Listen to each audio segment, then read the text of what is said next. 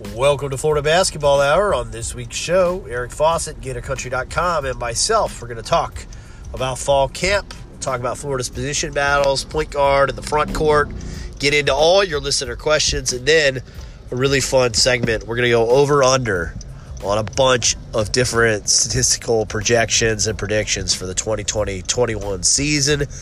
We hope you enjoy this show. It was a lot of fun to do. And beat Georgia.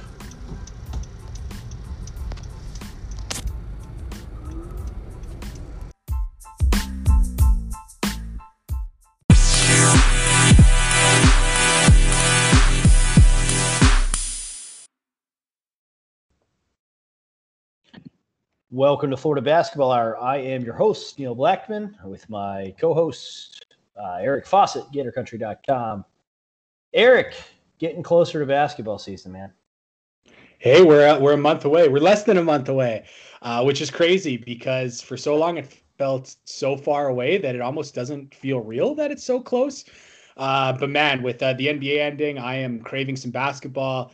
Love football. That's filling a little bit of a void. Nice that the Gators are going to get back on the field. But man, yeah, we're within striking distance of basketball, and I'm just so excited for it. Yeah, I know we get to see. We're recording on a Friday night, so the Gators will be back in action tomorrow night. And by the time we release this pod en masse to the public, it'll be Sunday because I'm not going to release it on a game day.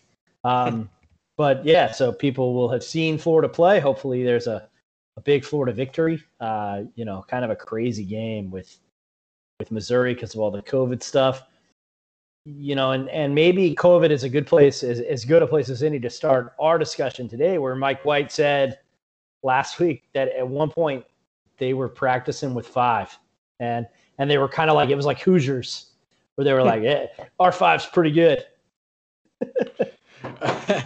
I'm glad you took that with the positive spin because, man, it was a little bit scary to hear. And obviously you didn't say any names, which totally supportive of that. We don't need to know. No reason for us to know. It's all good. But yeah, it just it shows that the staff is definitely taking things seriously. Maybe given the way that things have unfolded with some of the comments from, Florida's football head man and the way that their positive tests have gone, it's nice to see maybe something different from the basketball side. Really supportive of that, but hopefully they're on the right side of everything, and just hopefully everyone can stay safe, because as we look across the college basketball landscape, there's definitely some skepticism with a couple of these multi-team events. Definitely some skepticism. Oh, you know what, Neil? We have to. We were about to eat a plate of crow actually from saying there is no way UConn is going to travel to Gainesville. Then that game was announced. We almost had to admit that we were wrong, but then we did. UConn is not coming. So, just a reminder that.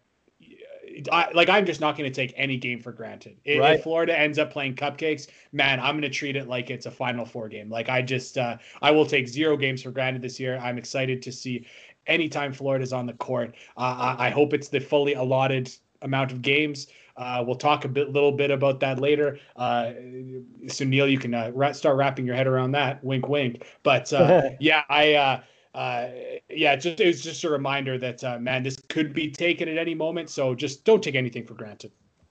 Yeah, no, I thought that was that's a great point. And you know what I really like about, I thought it was great that Coach Mullen came out and kind of walked back what he said. And I don't think that there was anything, and I know you don't either think that there was anything, malicious or malevolent about what Mullen said. It's just we all have to be careful at this point in time, especially with this news surge in the States, and luckily people are getting better for the most part, but it's just such a crazy time. I got my letter from the program last week asking if I was going to keep my season tickets this year. And of course I rushed to fill out the survey and be like, yeah, of course I am. Why would I give up my season tickets?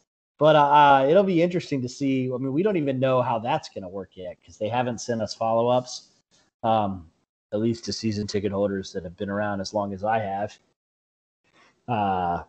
We haven't gotten anything, Eric. So, who knows? But I was a little bummed about the UConn game. I hope that is just, something that's temporary, and that eventually UConn makes their way down to Gainesville to finish the deal with that contract. There weren't many details about the cancellation, and it'll be interesting to see if Florida, reschedules a game for that weekend, because that's an open weekend where there's a football home game, and a football road game. And so you would think that, a basketball home game would be, a good opportunity to kind of have the spotlight on campus. Yeah, the other thing with the UConn game, and I'm going to trust that there was nothing, I'll say fishy going on with it. But I will say this. I mean, NC State announced UConn as an opponent before Florida and UConn both said, before Florida released their first schedule, when it said they are playing UConn, NC State, they released their schedule and it had UConn on their schedule just the day, I think it's the day after Florida's supposed to play UConn. So I was like, that's very interesting that they're apparently going to play back-to-back in different cities and back-to-back nights. That sounds a little bit shaky. So then it was a couple weeks later when, of course, UConn says, no, we're not going to come to Gainesville, which I totally understand. I am not faulting UConn for not wanting to travel. But I just hope that the Gators knew long in advance, because it certainly looked like UConn had decided long in advance that they were not coming to Gainesville. They scheduled another game for essentially the same day. So I do just hope that Florida had a lot more of a heads up than they did. But at the same time, Florida had released their schedule and it had UConn on it only a week or so before that. So maybe they didn't know, but let's just hope that UConn did the right thing and told Florida right away that they weren't coming, and didn't just go ahead and schedule a game with NC State only to then decide, we should tell Florida we're not planning on coming. Yeah, no, I think Bull Gator hit it on the head when he tweeted us pretty almost a week ago now, and he said what you were saying. The NC State game was the following day, and you would think that they either set NC State and, when confirmed, canceled the Florida game, or hopefully they let Florida know first and then set NC State, and it just kind of went down that way. We'll do a couple listener questions at the top, which I know is a little different than we've done things, Eric, but we have a fun show tonight, and why not start with our listeners? So William Norris, longtime listener, said, "We have heard from the staff in the past," and this kind of plays into some of the mailbag stuff that you got into at Gator Country. If you're not reading Eric's stuff at Gator Country and you're a new listener to the podcast, please go and read Eric's stuff at Gator Country. It is the best stuff on Florida basketball that you will find. So make sure you read it. William Norris said that we've heard they want to play faster, even when the personnel hasn't exactly fit. Why should a skeptical fan buy that line from the staff this time around? Well, that skepticism is fair. Let's fair. Let's not beat around the bush there. But he, William almost answers the question a little bit in the way he asked the question, because he mentioned that in these past seasons, personnel hasn't really fit the fast style of play. Yet they said we're going to play fast, and what happened? They didn't end up playing fast because the personnel wasn't there. So then I think you look at this year's roster and you say, hey, the personnel is actually suited to play fast. Then suddenly it's a lot more easy to believe that they actually are going to push the pace. So a healthy level of skepticism is totally fair in this scenario. It's been multiple years now. Florida hasn't played super fast. People like to say, as soon as we lost Chiozza, things really slowed down. Well, the fact of the matter is, even in Chiozza's last year, Florida was not playing fast. So this is not that's kind of a little bit of a misconception, I would say. So yeah, it has been multiple years of Florida not playing fast. Having some skepticism is totally fair, but I will say, yeah, you look at Tyree Appleby, you look at Trey Mann taking another step, you look at Anthony Duruji, even you look at Samson Rusensev and Niles Lane, as pronounced by Coach White. I'll have to get into that habit. Now, those are guys that like to play up and down. So I do look at the roster and say, well, it does fit it. So I am more inclined to believe it, but I am also going in with a little bit of, hey, we'll see it. I'll believe it when I see it. Yeah, no doubt. Next question from Sarah in Tampa: with the UConn game off the slate, who would you like to see? My votes are for Iona, Grand Canyon, or UNC. I know that those are some wide open choices.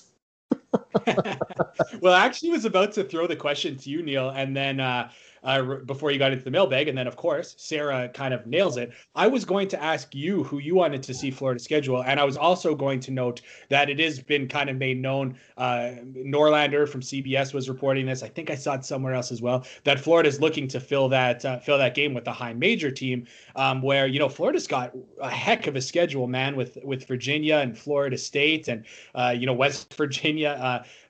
So I kind of thought, hey, maybe you take UConn out, maybe they take a cupcake or an easier game, but no, definitely not.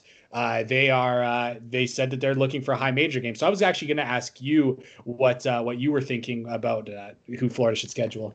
So for one, let me start with, that's a great question. And I think, let me at least start with this. I think Grand Canyon is actually interesting, even though it's not a high major game, because it's Bryce Drew, right?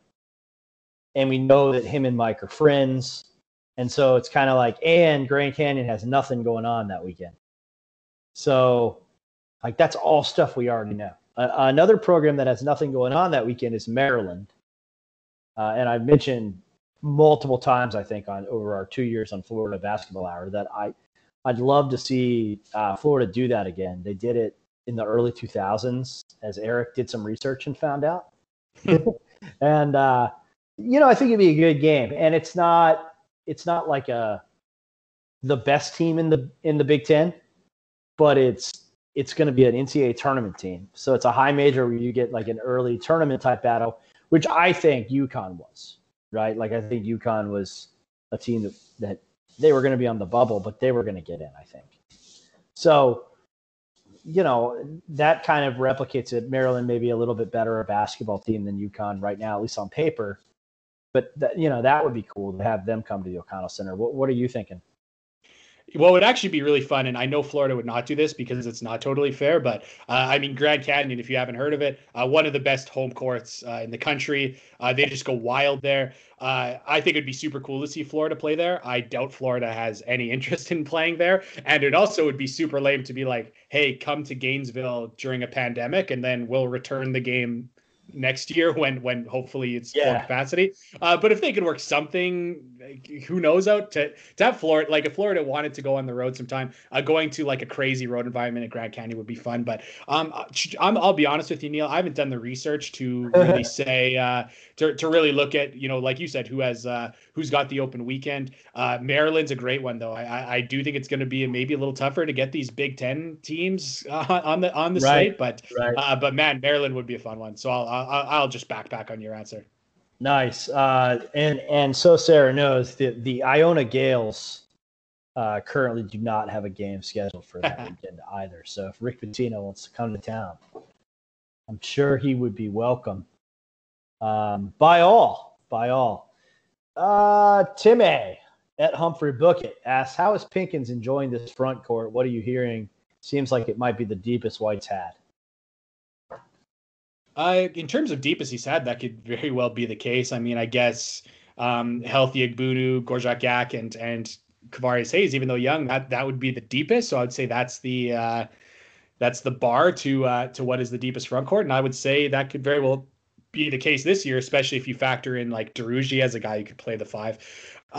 But yeah, I mean, I think what's so interesting this year is it actually just looks like Florida has a few options because again, even when you had back in the day, a few years ago with John Egbunu, Kavarius Hayes, and Gorjak, there's not a huge diversity in skill sets there. Like, Egbunu's a lot more like power versus, Hayes was more slider, but I mean, it was mostly guys who were pretty limited to setting screens and catching lobs. But you look at this year's team and you've got that lob catcher in Omar Payne. You've got someone who can put the ball on the deck a little bit more and pass it in Colin Castleton. And you've got someone who's a post-up threat in Jatobo, at least in his small sample size he showed. And that's not even getting into the Osifo or the Daruji guys who could get some run there. So I think the combination of talents is going to be pretty interesting. And I'm really interested to see how Florida plays it, just because again, I think Omar Payne's the starter. I think he might be the best option there,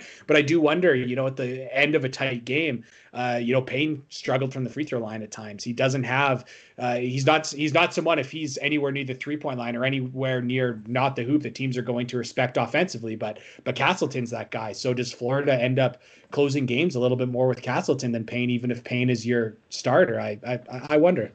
Yeah, it's great stuff. CLT Gator. So either E Fawcett 7 cut his hair and is now a drummer, or that's the guy from Bare Naked Ladies. When is your band opening for Gator Corral? Yeah, my wife was giving me a hard time. I mean, my Twitter profile picture has been the same for like 4 years since I got married. And my wife was bugging me to change it. So I did. And the only pictures of me that are like anything good are, yes, of me playing the drums. So yes, that is the origin of the drumming Eric Fawcett profile picture. But I like it. Tell Rachel she did well to get you to change it up. Zach Ward asks if we'll be more up tempo and do more pressing this year. Who do you see as the starting five? Which kind of tees up one of your mailbag questions, I think. Yeah, so you're gonna have to let's hold off on the tempo talk. We're gonna talk about that in a little bit. But in terms of starting five, you know what? There's just been too much reports of Tre Mann being so good. I've got to put him in the starting lineup. And yeah. I didn't have him in my original. Everyone knows I was riding with Tyree Appleby, but man, I think it's I'm looking at the way that Noah Locke is coming off of injury. I kind of think day one starters are going to be Tyree Appleby, Tre Mann, Scottie Lewis, Keontae Johnson, Omar Payne, and I'd love to hear from you, Neil. So my only thing is that, and maybe I'm just reading tea leaves too much, or tweet leaves, if you will. Mm-hmm. But I've definitely been in some chats with people on Twitter about some of the potential starting lineups. And the one that gets favorites from parents' moms, and I don't just mean one, I mean like three, is Tre Mann, Scottie Lewis, Keontae Johnson, Anthony Duruji, and Omar Payne.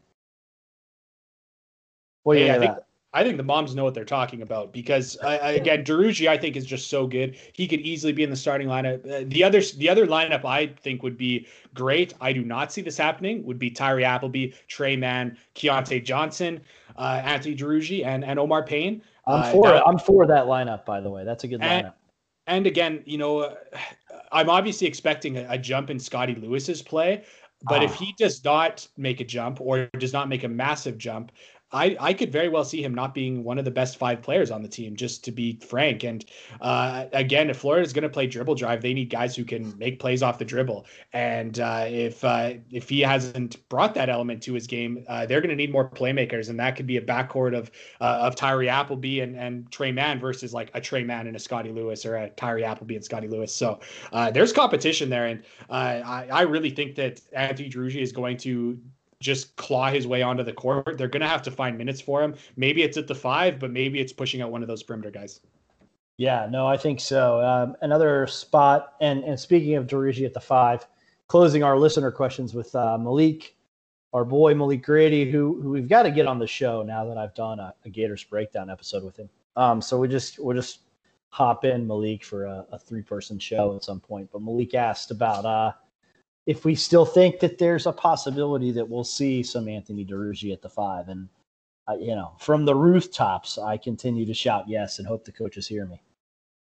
I think so. And I think the coaches want to play fast and want to play smaller, and that could very well be Duruji at the 5. I also think there's going to be times where you've just got to get your best 5 basketball players on the floor. And when I just, kind of tier the players on the roster, 1 to 5, I think that there might not be Omar Payne or Colin Castleton or Jason Jitobo in that mix, but I do see Duruji in that mix. So they certainly have to try it. I mean, I'm going to be so on top of the lineup data this year. I'm going to be all over the lineup combinations, probably to an annoying amount for people who listen to this podcast or read. But we're going to know what works, and I just hope that that plays into the decision making of the coaching staff a little bit.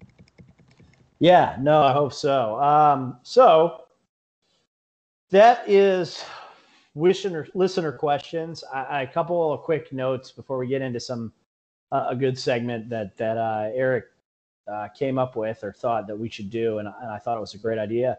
A couple additional camp notes. We continue to hear good things about Trey Mann, and Eric kind of alluded to it, but I continue to hear that he's just a totally different player. And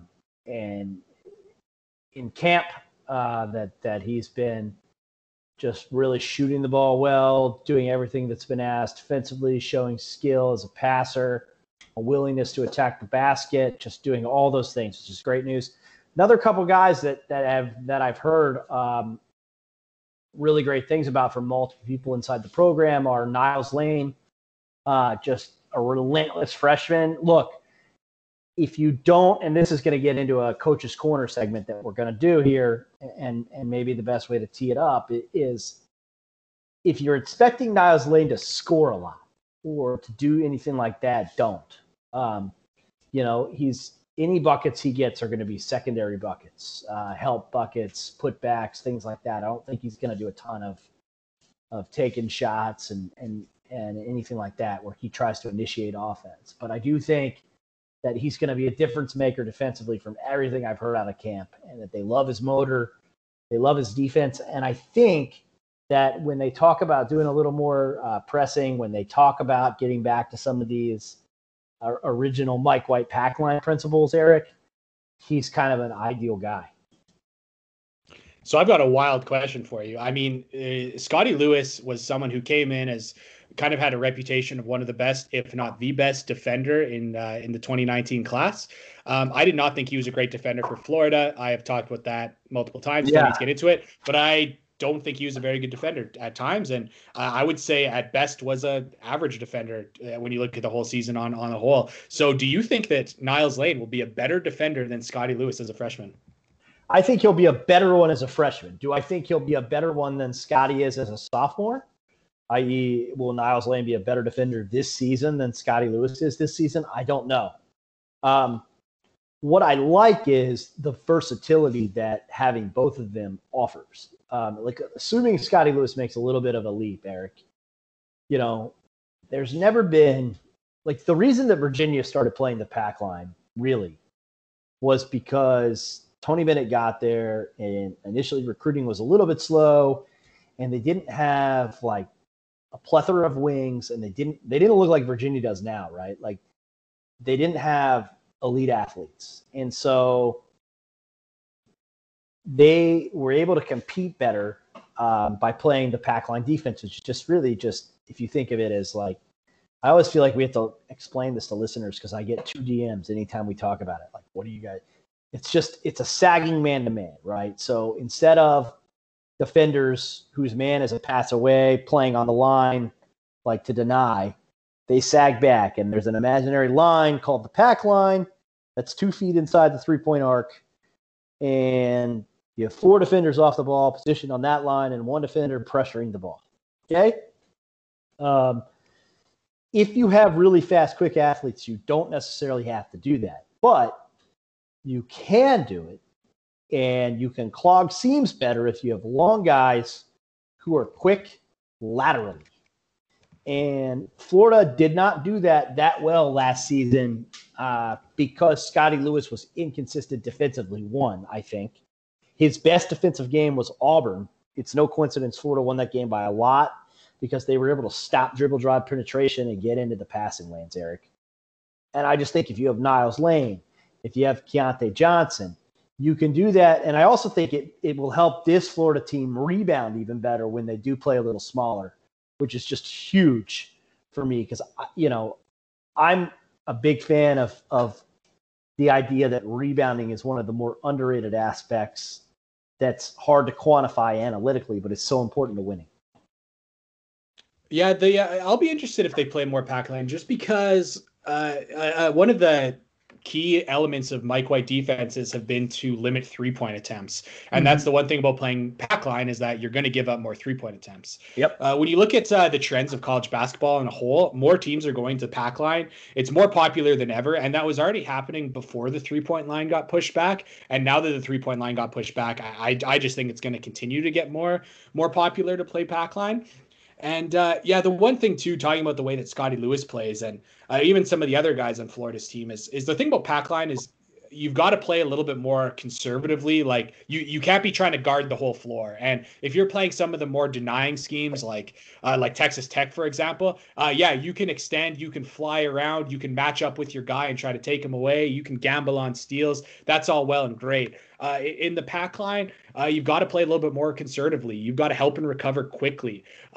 So again, I thought that Scottie Lewis extended himself a little bit too much at times and got himself out of position. And but yeah, as a 1 year older player, that could be a lot better. But I am really interested to see how Florida, if Florida does play the pack line more, just because if you hear Mike White talk, ever since him and his staff was at Louisiana Tech, it was all about let's limit 3-pointers, and going to the pack line would definitely be a change in that philosophy. Well, I think, and the other thing is they don't have to, and that's kind of the point of when you add a Niles Lane and you add that type of length and athleticism, and you add a Colin Castleton, and you add that wingspan, and you get Omar Payne a year older, and this is the point of the roster flip, right, Eric, is that you don't have to play pack line, but you can. There's three things that are essential to defense in my mind, and Eric knows that. Unfortunately, I could talk about defense for hours and bore you guys to death. But like the three most important, I tell my players, there's 3 things that not every defender can do, and if you can do all 3 of them, you're an elite defender. Deny, help, and what's the other one? Recover, right? And if you play pack line, you only really have to help and recover. So you eliminate one of the things that you have to do, because on the pack line, the defenders are already in position to help. You have gap defenders inside the pack line, but you don't necessarily have to play that way if you're long and you're fast and you're athletic. It's just another option. But I think the main thing is this a guy like Niles Lane can get out in the passing lanes and deny, but he can also sag down, and stop dribble drive penetration. So he's a guy that can deny, he can help, and he can recover. And that's why I think he's going to play a little bit more than maybe some people anticipated. Does that make sense? Yeah, that makes sense. I can take that. And yes, lock it in. Better defender than Scottie Lewis. Neil said it. That was you can tweet at him. But no, I'm just kidding. I'm into that take. I can stand behind that too. Yeah. So the other thing I think he helps with, and the other thing that I think is maybe the argument for Omar Payne, and this is where I want to ask Eric a question, is that we have heard that they want to play some press, and it was interesting to see Mike White call it a matchup press, which, shades of Billy Donovan, I guess. Yeah, that's interesting. I have an article that's going to come up maybe tomorrow, or this will be Saturday, so But what I did is I just looked at the press of Mike White at Louisiana Tech, and one thing that stuck out at me, there was actually multiple things that stuck out at me. One of them was that I know he was known for the run and jump press, which is a little bit more of you start man to man, guy guarding the inbounder runs to double, and that was what he was kind of known for. I was pleasantly surprised to see that they actually press in a number of different ways, and that's something that's really encouraging because we've talked so much about presses that don't work. The Shaka Smarts, the Will Wades, trying to bring that VCU press to higher levels of basketball, and it just hasn't worked. That was because they were just trying to create chaos. I mean, they called it the Havoc for a reason at VCU. It was one style that was really hectic, and it just simply didn't work at the high major level. But the fact that Louisiana Tech, the fact that they played multiple styles of press, that's one is why they were also just so effective, because I'm sure teams would prepare for one and then Louisiana Tech would change it mid-game. But there's definitely a few tricks in the bag there. So I am interested to see. But the one thing that I did come to the conclusion is that I don't think the run and jump press is going to be as effective at the high major level. I think something closer to a zone press would be more effective. So to hear him say, yeah, that kind of man switch kind of press, that is something I like to hear. Yeah, no, it's good. You don't get, and the other thing it does is like, that's a weakness that Scotty Lewis has in the press, by the way. And I'm not trying to, here we go on Scotty Lewis again, Eric. But like, I don't want to call it a fake hustle because with Scotty, I think it's like real. But you know what I'm talking about? Like when you set up your press and you get those guys that lunge. And so, like, to the viewer at home, it might look like, oh man, he just made a hustle play. But like, it's really not a hustle play. It's lazy defense because the better thing you want to do is position yourself behind that man, right? So that you're downhill chasing him. And yeah, man, it's fun to talk about defense, Eric. But but instead, like, you get like a Lewis, like, oh, he lunges out, and then all of a sudden, what's the problem? It's 5-on-4 the other way, right? Or worse, it's 5-on-3 because you have a guy that's on the other side of the floor occupied. So really it's 4-on-3 with your defender on the opposite side of the floor chasing. All that's bad. And I kind of like matchup press better because it just kind of puts your defenders in better spots to recover. Well, yeah, and that's something I'm going to be really interested in, and something that's a difference between Louisiana Tech and Florida here is that it's not even a matter of level; it's a matter of era. So back when Mike White was at Louisiana Tech, the 3-point attempt rate was 32.9%.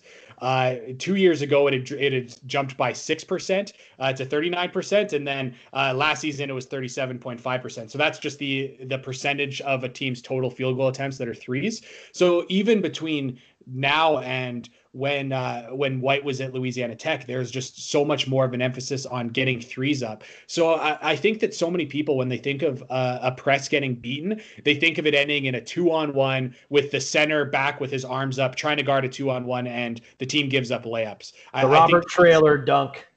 Right. So people think, hey, you press, what you're going to give up is layups. And that's just not going to be the case. That's not the case for teams now that try to press in 2020. You're not giving up contested layups at the rim with your 5-man back there. You're giving up wide open corner threes. So that is one thing that I think will be really interesting if Florida does get into these recovery situations is, again, I think that some presses are designed to chase guys down. And when it's a 3-on-2 or a 2-on-1 at the end with defenders trailing, okay, you can kind of make that work. But if teams are beating Florida's press and they're getting corner threes out of it, there's not much you can do. So how Florida recovers out of their press will really be make or break, I think. Yes, good stuff. So there's your coach's corner on top of listener questions, and we'll spend the last half hour at least on this over/under segment that Eric's concocted that I'm pretty stoked for. Yeah, we had one Gators breakdown reference earlier where you and Malik joined the panel there. But something that Gators breakdown does every year that I think is super fun is they do season predictions, most of which are over-unders. Some are just some general predictions. I think it's super fun. So I wanted to steal it, and I did, and I probably went a little bit further than they do and went too deep into it and took it way too seriously, so which I'm prone to do at times. So Neil, I first have a couple of prediction questions. We are each going to answer them. I'm going to write it in this sacred document, which is a Google Doc, not actually sacred, and we'll see at the end of the year who has more right predictions, and if anyone listening has a great idea for maybe a loser punishment, maybe something the winner gets, someone wants to sponsor something, hey, we'll see, but it might just be bragging rights, which is good enough for me. So Neil, we're going to start with a couple of true predictions, and then we're going to get into some over-unders. I think it's going to be a good time. So I've already filled in our answers to the first question, so but it'll just give you an indication of how things are going to go. Actually, I will give you a chance to change your answer to this, but I don't think you will. So the first question is, who will be the freshman that plays the most minutes? I've currently put Niles Lane in for you and Samson Rusensev in for me, which we said weeks ago. I don't think you're going to change your answer, but I will give you the opportunity to now if you'd like. No, I'm going to stick with Niles on account of everything I've heard out of camp, and I know that Sampson is a good shooter. I think there's going to be minutes for him, right? And he could be a guy that Florida trusts more and more as the season goes on. But I think early in the season it'll definitely be Niles Lane. So it gives me kind of this thought that he'll edge out Rosenstein by season's end. I do think the smart money would be on that. I'm going to stick with Sampson. I said it a couple weeks ago. I don't want to change my answer, and I'm also the guy who set the over unders and the questions here, so I have a little bit of an inherent advantage. So if you get the edge on this question, that's probably fair. Question number 2, Neil, is who will be Florida's second leading scorer? Ooh, that is a good one. Much better than who will be their leading scorer, I thought. So I think Florida's second leading scorer will be Tre Mann.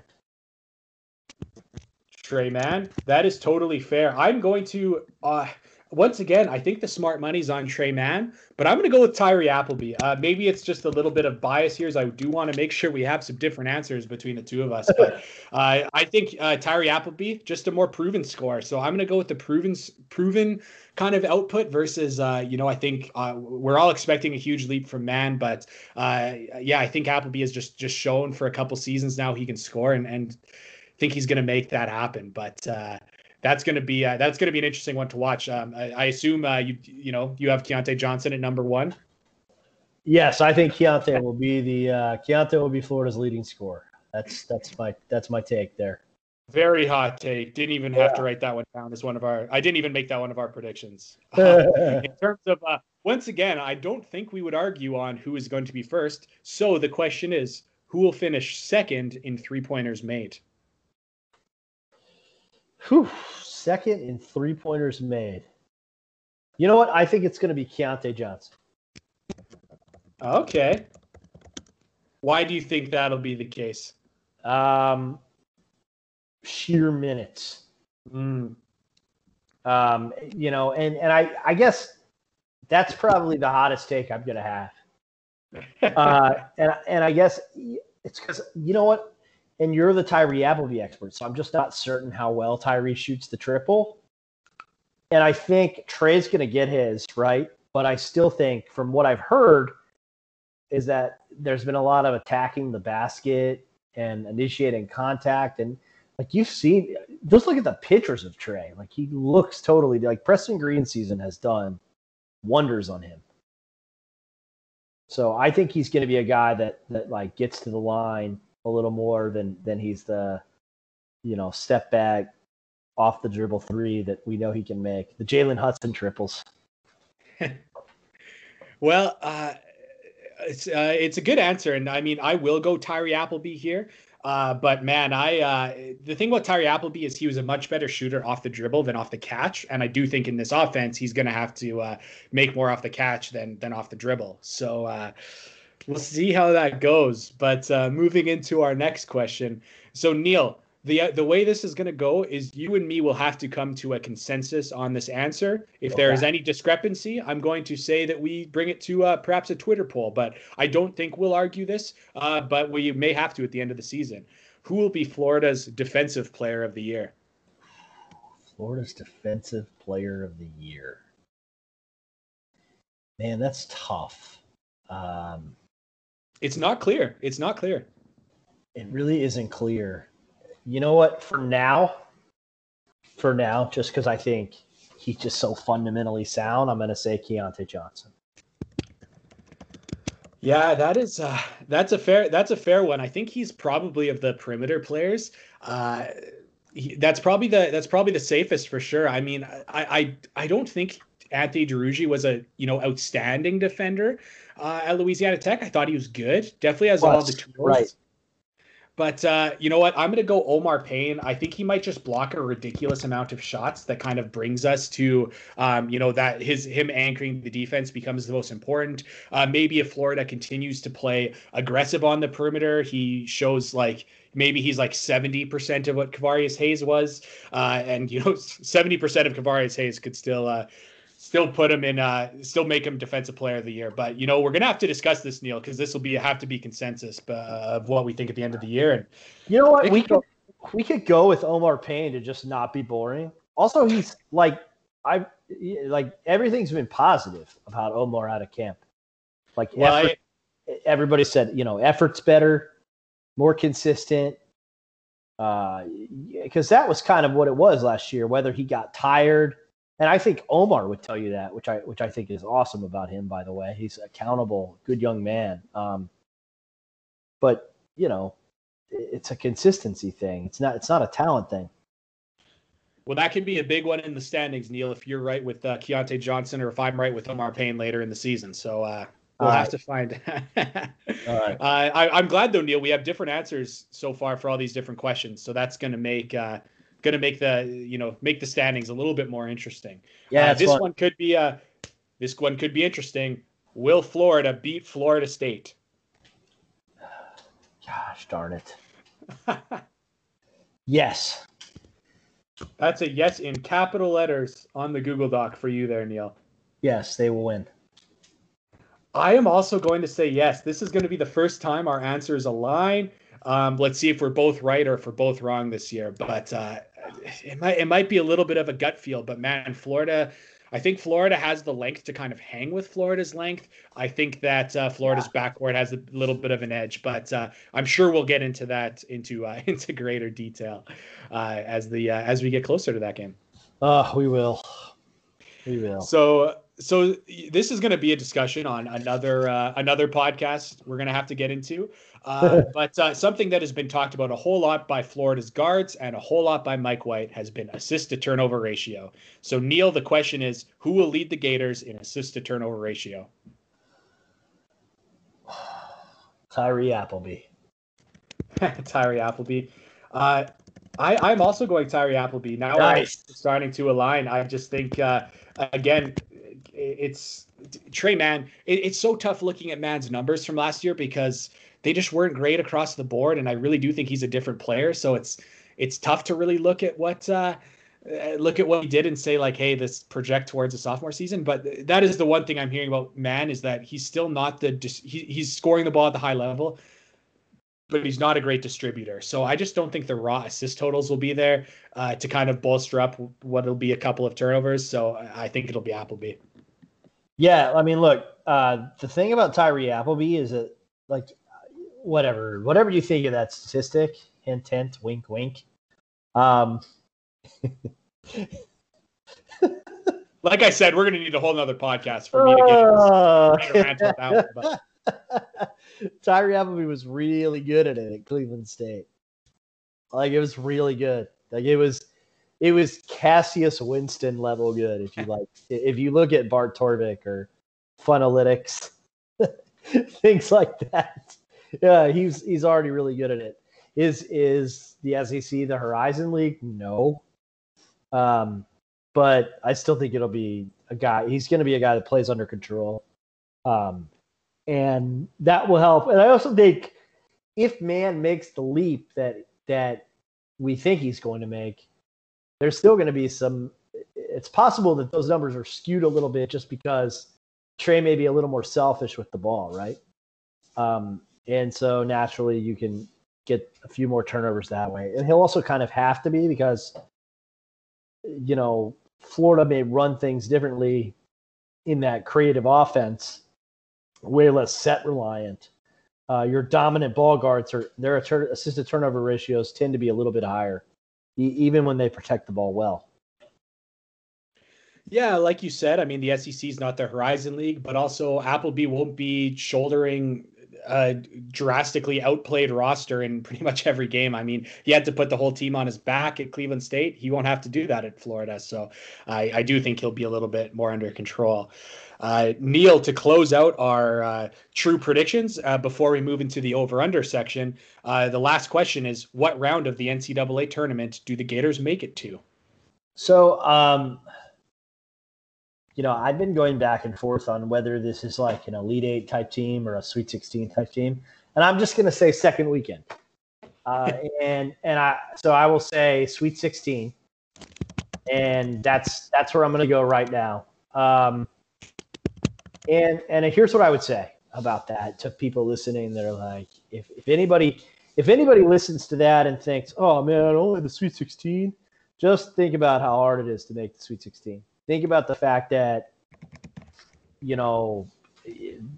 programs that do that once every 5 to 6 years, think it's amazing. Think about the fact that FSU, as good as they've been, Eric, in the last decade, they've done it twice, right? Like, it's not easy. Sorry, 3 times. Forgot about the last tournament. So it's just not very easy. And I think that would be a real step forward for this program under this staff, and a testament to how they flipped the roster, which I still think one of maybe my most fierce defense of Mike White, Eric, is that I'm not sure how many staffs would be humble enough to recognize that, like, the roster they had built was not going to work.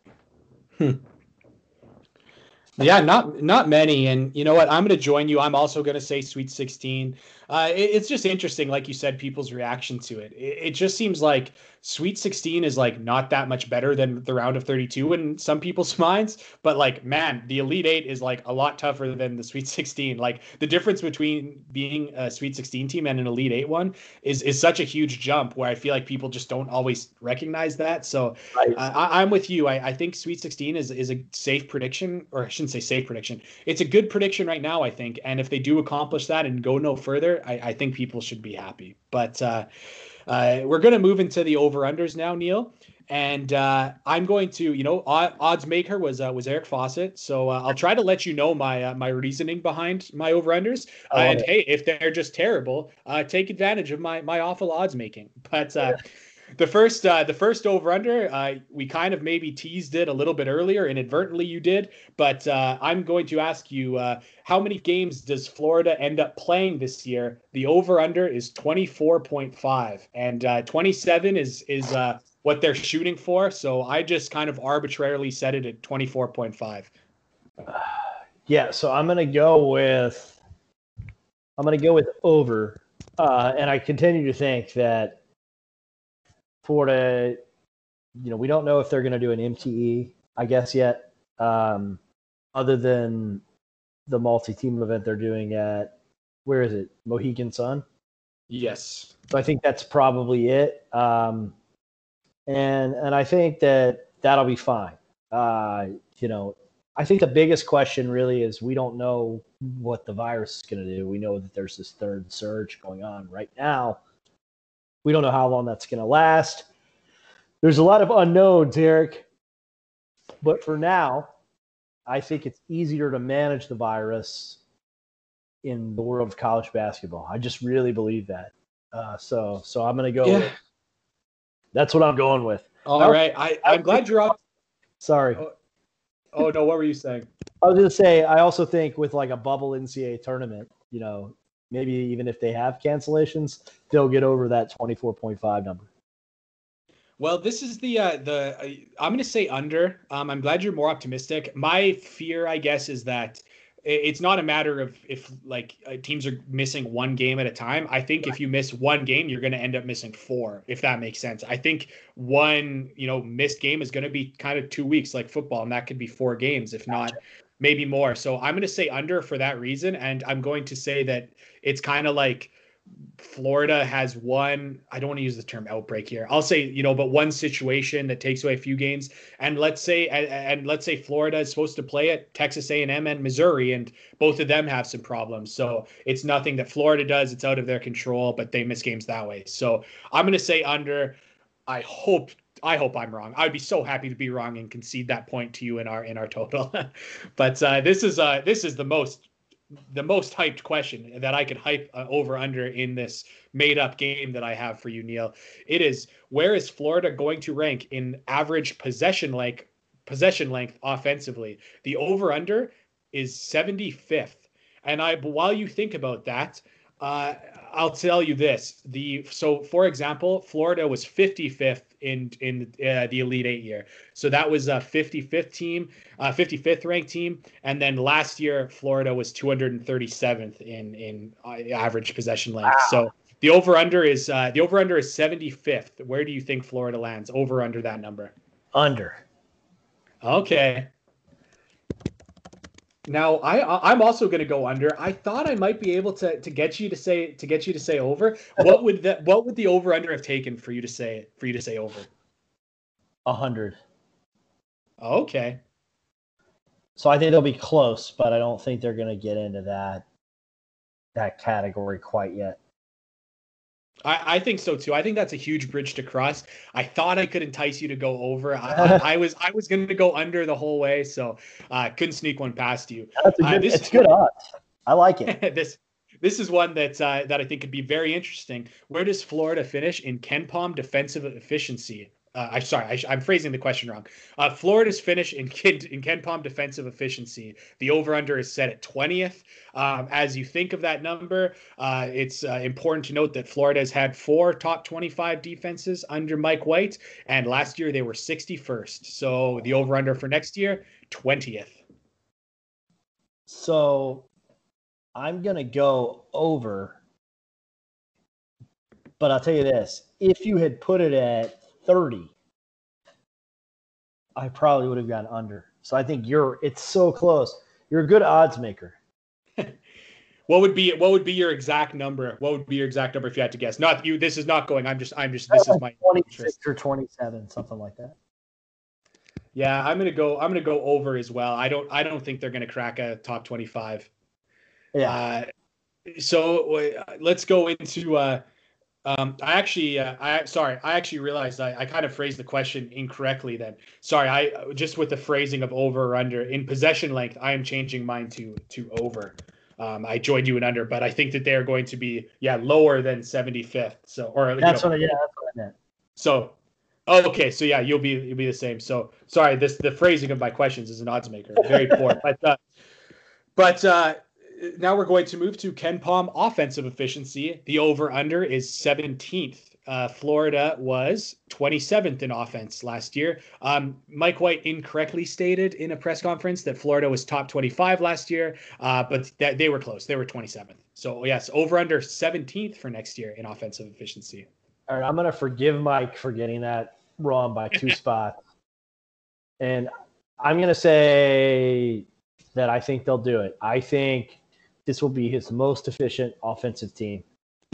And the 2 reasons I think that are, I think they have a really nice change of pace when they switch to Appleby or Quez Glover, who's had a good camp, by the way. And I also think that Keontae Johnson being like a focal point of the offense makes them much more efficient. And you got to remember that, like, we spent half the season last year wondering why Keontae wasn't getting more touches, right? So that's why I think that. Let's look at the facts. I mean, last year Florida had multiple weeks to start the season where they were very poor offensively. They also had a stretch in the middle of the season where they were very poor offensively. They still got up to 27th in adjusted offensive efficiency. I also think this team has better offensive weapons than last year. So for them to get to 27 last year, despite a couple bad weeks, I don't think that those bad weeks are going to occur this season, and I think Florida has better offensive options. I think this is a top 15 offensive team, baby. So we're on the same. This one might be this one has some push potential. I'm going to say Keontae Johnson All-American. The over-under is second team. So as a reminder, there's only a first team and second team All-American. So of course you could go, over with him being a first team All-American. You could say under, he's not going to be on any All-American teams, or you could push and say you think he's going to be a second team All-American. So cheating just a tiny bit and looking up. Yep. Okay. So I'm going to say he's an honorable mention All-American, which would be whatever. I don't know if is that under or is that over? I'll say, we'll call that under. Yeah, so that's my bet. The Florida's last All-American was Scotty Wilbekin. They've had Chandler Parsons was also an SEC Player of the Year, and he was honorable mention All-American. And so that's what I'm going with. I think that Keontae joins Chandler Parsons, and Casey Prather has an honorable mention All-America.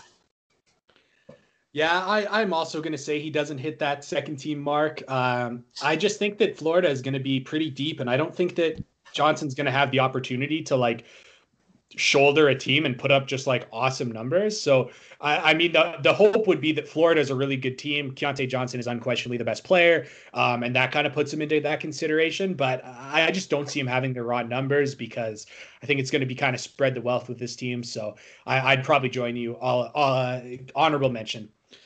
Yeah, and you know what, Eric? I do think he's going to win SEC Player of the Year. Like, I've been kind of trying to decide if I will pull the trigger on a Kentucky player for that award. Especially now that Olivier Sarr is eligible and gives them that kind of veteran presence that's going to make their backcourt even better, just by having him in the front court. And then, I love Jaden Shackelford, dude. But, I just think Keontae's going to win. Yeah, and that's another thing too. Is hey, if he is the player of the year in the SEC, I think there'd be an argument to say like he's got to end up on a second team. I don't know, like it obviously maybe doesn't have to happen, right. But at the same time, if people who win SEC Player of the Year, they usually find their way onto the first or second All-American team. So there's a chance, but yeah, I guess we're both not doing it. Both can't do it. This is a fun one. Scotty Lewis 3-point percentage. The over-under is 37%. So he was 36.1 last year. He started the season shooting very poorly. He ended the season shooting really well. So I just thought I'd say, well, usually players get a little bit better shooting. So I thought I'd set the over-under at 37%. Under. I think he's going to be like 35, 36. Yeah, I'm there with you. As I watch all of his shooting possessions from last year, I just still don't love the stroke. There's a lot of talk coming out that he's really shooting the ball well, and we'll see. But I think he's somewhere near like a league average shooter. Would you say that? Yeah, well, I guess you did mention that's what the percentage you're expecting. That's fair. Okay, next we have this has push potential.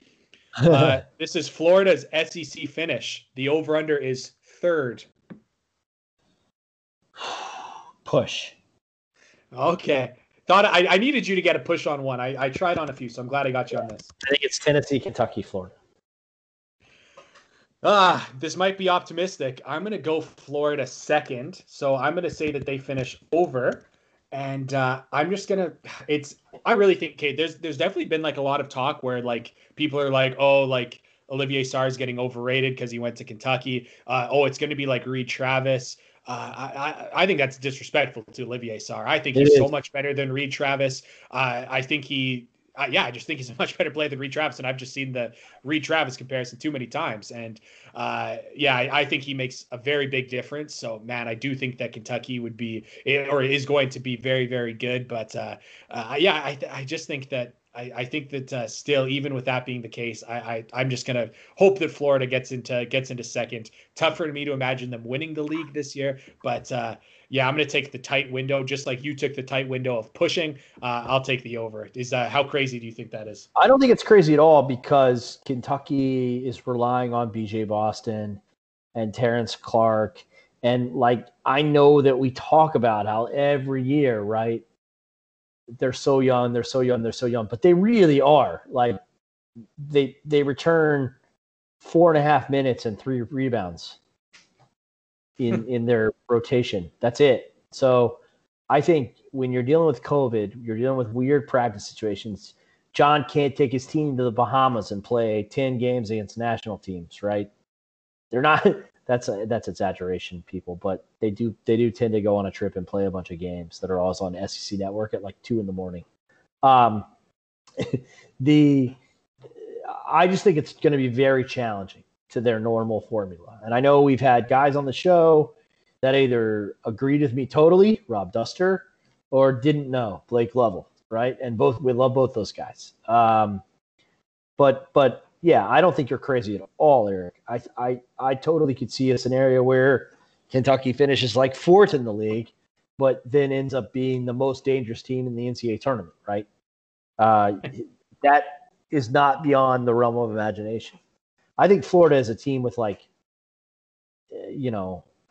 Florida's floor is pretty high, right? Like I think at worst they're like a fifth or sixth in the SEC.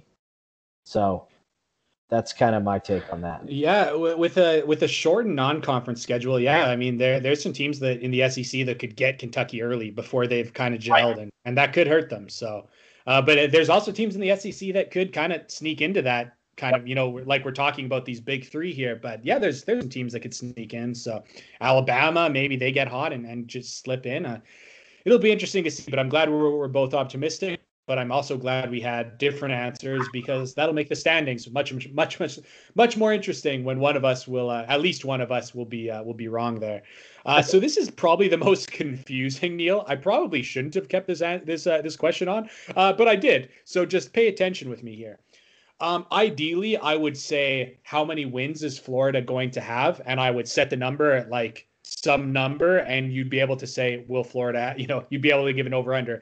We don't know exactly how many games Florida is going to play. So what I'm going to say is Florida's regular season winning percentage, the over-under is 70%. Now, for example, 21-10 would be under. That would be 67%. And 22-9, for example, would be 71%, and that would be over. So those are kind of the like that's kind of your ball there.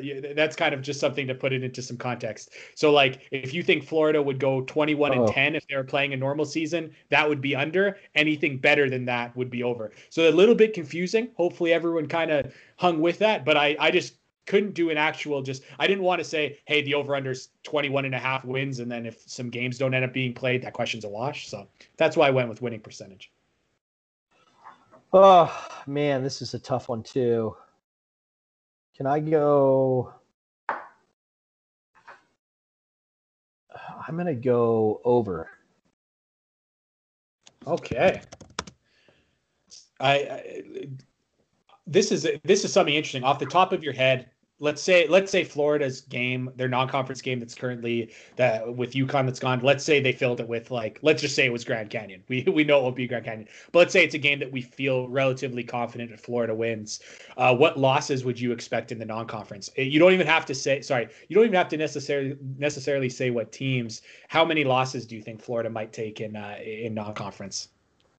Well, I think they're going to lose to Virginia, and I know we might actually disagree on that. So let me pull it up here. Knowing that we don't have so I think they'll beat Oklahoma. I think they're going to lose to Virginia. He has not lost to Bob Huggins yet, and I'm sure Bob Huggins knows that.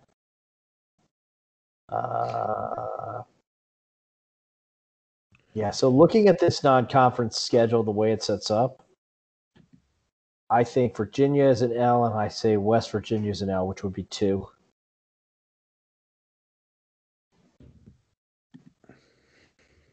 And that's why, Eric, I go with over on that win percentage question, because I only think they're losing twice in the non-conference. Yeah, that's fair. I think this one's tough. I think I made pretty good odds on that one. I'm going to go over with you as well. But I'm glad that you had to think. And man, let's once again just hope that Florida can beat Florida State. We all desperately want it. The next question is Florida's NCAA tournament seed over under 4.5. Oh, so you threw a 0.5 in there. So that's a 4 or a 5, right? Yes, had to throw no pushes here. 4.5. Yeah, I mean, I think they're gonna be a 4 seed, so that would be under. All right. Yeah, I'm gonna join you too, but yeah, I think the margin is close. Like if I had to bet, yeah, I would say a 4 seed. I thought you'd be the same way, so had to go 4.5, but I couldn't quite get it. Couldn't quite get it to 3.5. That would have been tough. But yeah, and again, once again, if Florida's a 4 seed and they make the Sweet 16 and no better, I mean, that's kind of what's expected out of them, and that's still a good season. So, yeah, Florida fans' reaction to something like that would be interesting to see. Absolutely. Here's one that I'm interested in your answer. So, Florida 3-pointers made per game. The over/under is set at 8.2. So, for reference, last year they were at 7.1. Now, let's also remember with this question that Florida played at a super slow pace last year, and this is a question that pace plays a role because this is just total 3-pointers made, not just something like a per possession basis. So pace is going to play a role here. So last year the Gators were 180th in 3-pointers made per game. 8.2 would have put them at 75th. Yeah, so I'm going over, and the reason I'm going over is that I think with Appleby added, I still think Quez can shoot. There's a lot of other issues with him, but he can definitely shoot the ball, and I think he'll shoot it better than he did last year. Anthony Duruji, your boy, shot like 35% or 34% from three at Louisiana Tech, which is a pretty good number. So I don't think he's going to hesitate to let it fly. We know Keontae can let it fly. If they're playing quicker, I think they get to like 9. Whew. Yeah, 9 would I think put them in the top 20. So just as a reference point of last year. So yeah, man, apparently the odds maker was way off on that one to try to make it tough for Neil. But I'm actually going to say under. I think that you alluded to this earlier, and I thought for that reason you were going to go under on this, but you didn't. That you mentioned that there's going to be a lot more attacking of the hoop this year. That's true. You know what? Attacking the hoop is what actually, turns into 3-point shots. Guys attack the hoop, help comes over, you hit the open man, and they can shoot the three. So it's not like it totally changes things. But I do look at some of these players like a taller Trey Mann, bringing in Anthony Duruji, Tyree Appleby, who I think can be, he's someone who shot a lot off the dribble, but not as much off the catch. I think he'll be looking to attack. I think that the reason that Florida is going to be a much better offensive team this year is that they're going to get so many more buckets inside, almost in a fashion similar to LSU last year, who was so good offensively because they lived in the paint and got easy buckets around the rim. So that's where I see the big improvement for Florida's offense this year. So just kind of, I don't think that Florida is going to be a team that's not good at shooting the three, and that's why I'm going to say under. I just think they're going to get their buckets inside. So a little departure there from a little bit of our thoughts, but yeah, does my reasoning make sense there? Or do you still think I'm way off? No, it makes a lot of sense. Wouldn't be surprised at all if this is one that you get right and I'm off on. I just like the volume of shooters that Florida has. I didn't even mention Rasentev, who I think is going to pop some daggers. Well, let's see. I mean, let's not forget that Mike White said he knocked down shots like Noah Locke. So would love to see that. We are coming to our last over-under of the evening, of the season. It's a fun one. It is Virginia versus Florida, over-under on points, 122.5. So just as a reference, because I'm sure you don't know this because I had to research it. I went and I averaged out every ACC game for Virginia last year, and the average, depending on your betting service, was either 118.5 or 119. So that's kind of like the average Virginia game. That's what the over-under is set at. I know Florida is determined to run. We both think Florida's offense is going to be really good. So I did hike up that number from what the ACC average was for Virginia, and I said 122.5. But I just wanted to give you that context because I'm sure you don't know Virginia over-unders off the top of your head. So, man, I'm going to go over because I think this game kind of plays out like some of these Virginia-Duke games where Duke can dictate a little more tempo, but it's so early that I still think Florida is going to be like finding their identity on defense.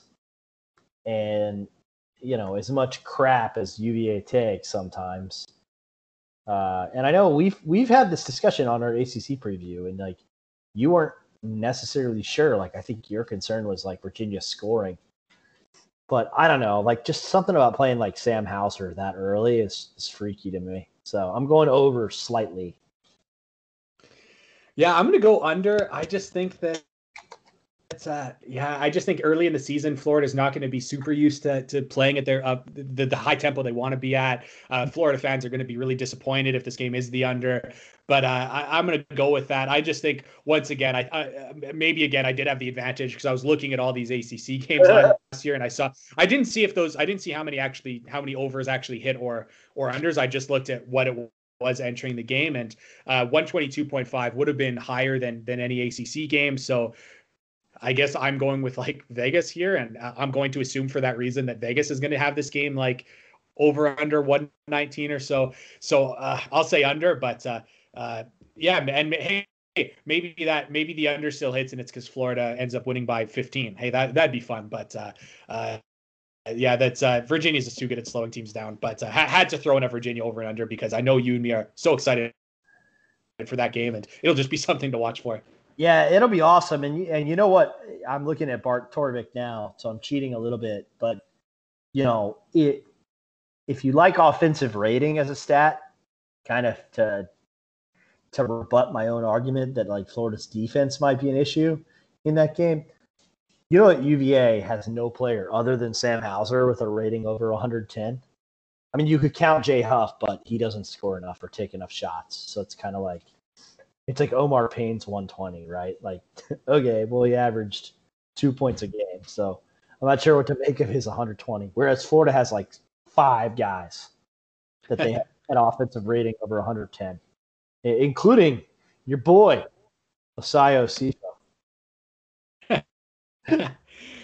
You know what? That's the end of our over-unders and our season predictions. So do we need to get into any Osifo, or is it I think going to be another podcast? We're going to save Osayi for Justin Leon Osifo for the next pod. But, man, this was fun. And I got to say, people, Eric Fawcett leading the show tonight was the hot fire. Well, Neil, you do so much of the work normally. I was glad I could take one for just one night, one podcast. But it's going to be something really fun to look back at, both after the Virginia game, after the Florida State game, but as well at the end of the season. And I'll be interested who ends up getting more right. I love it. Thanks everybody for listening. Enjoy your football weekend. Hopefully, by the time you're listening to this, the Gators have a W, and it's Georgia week. So enjoy.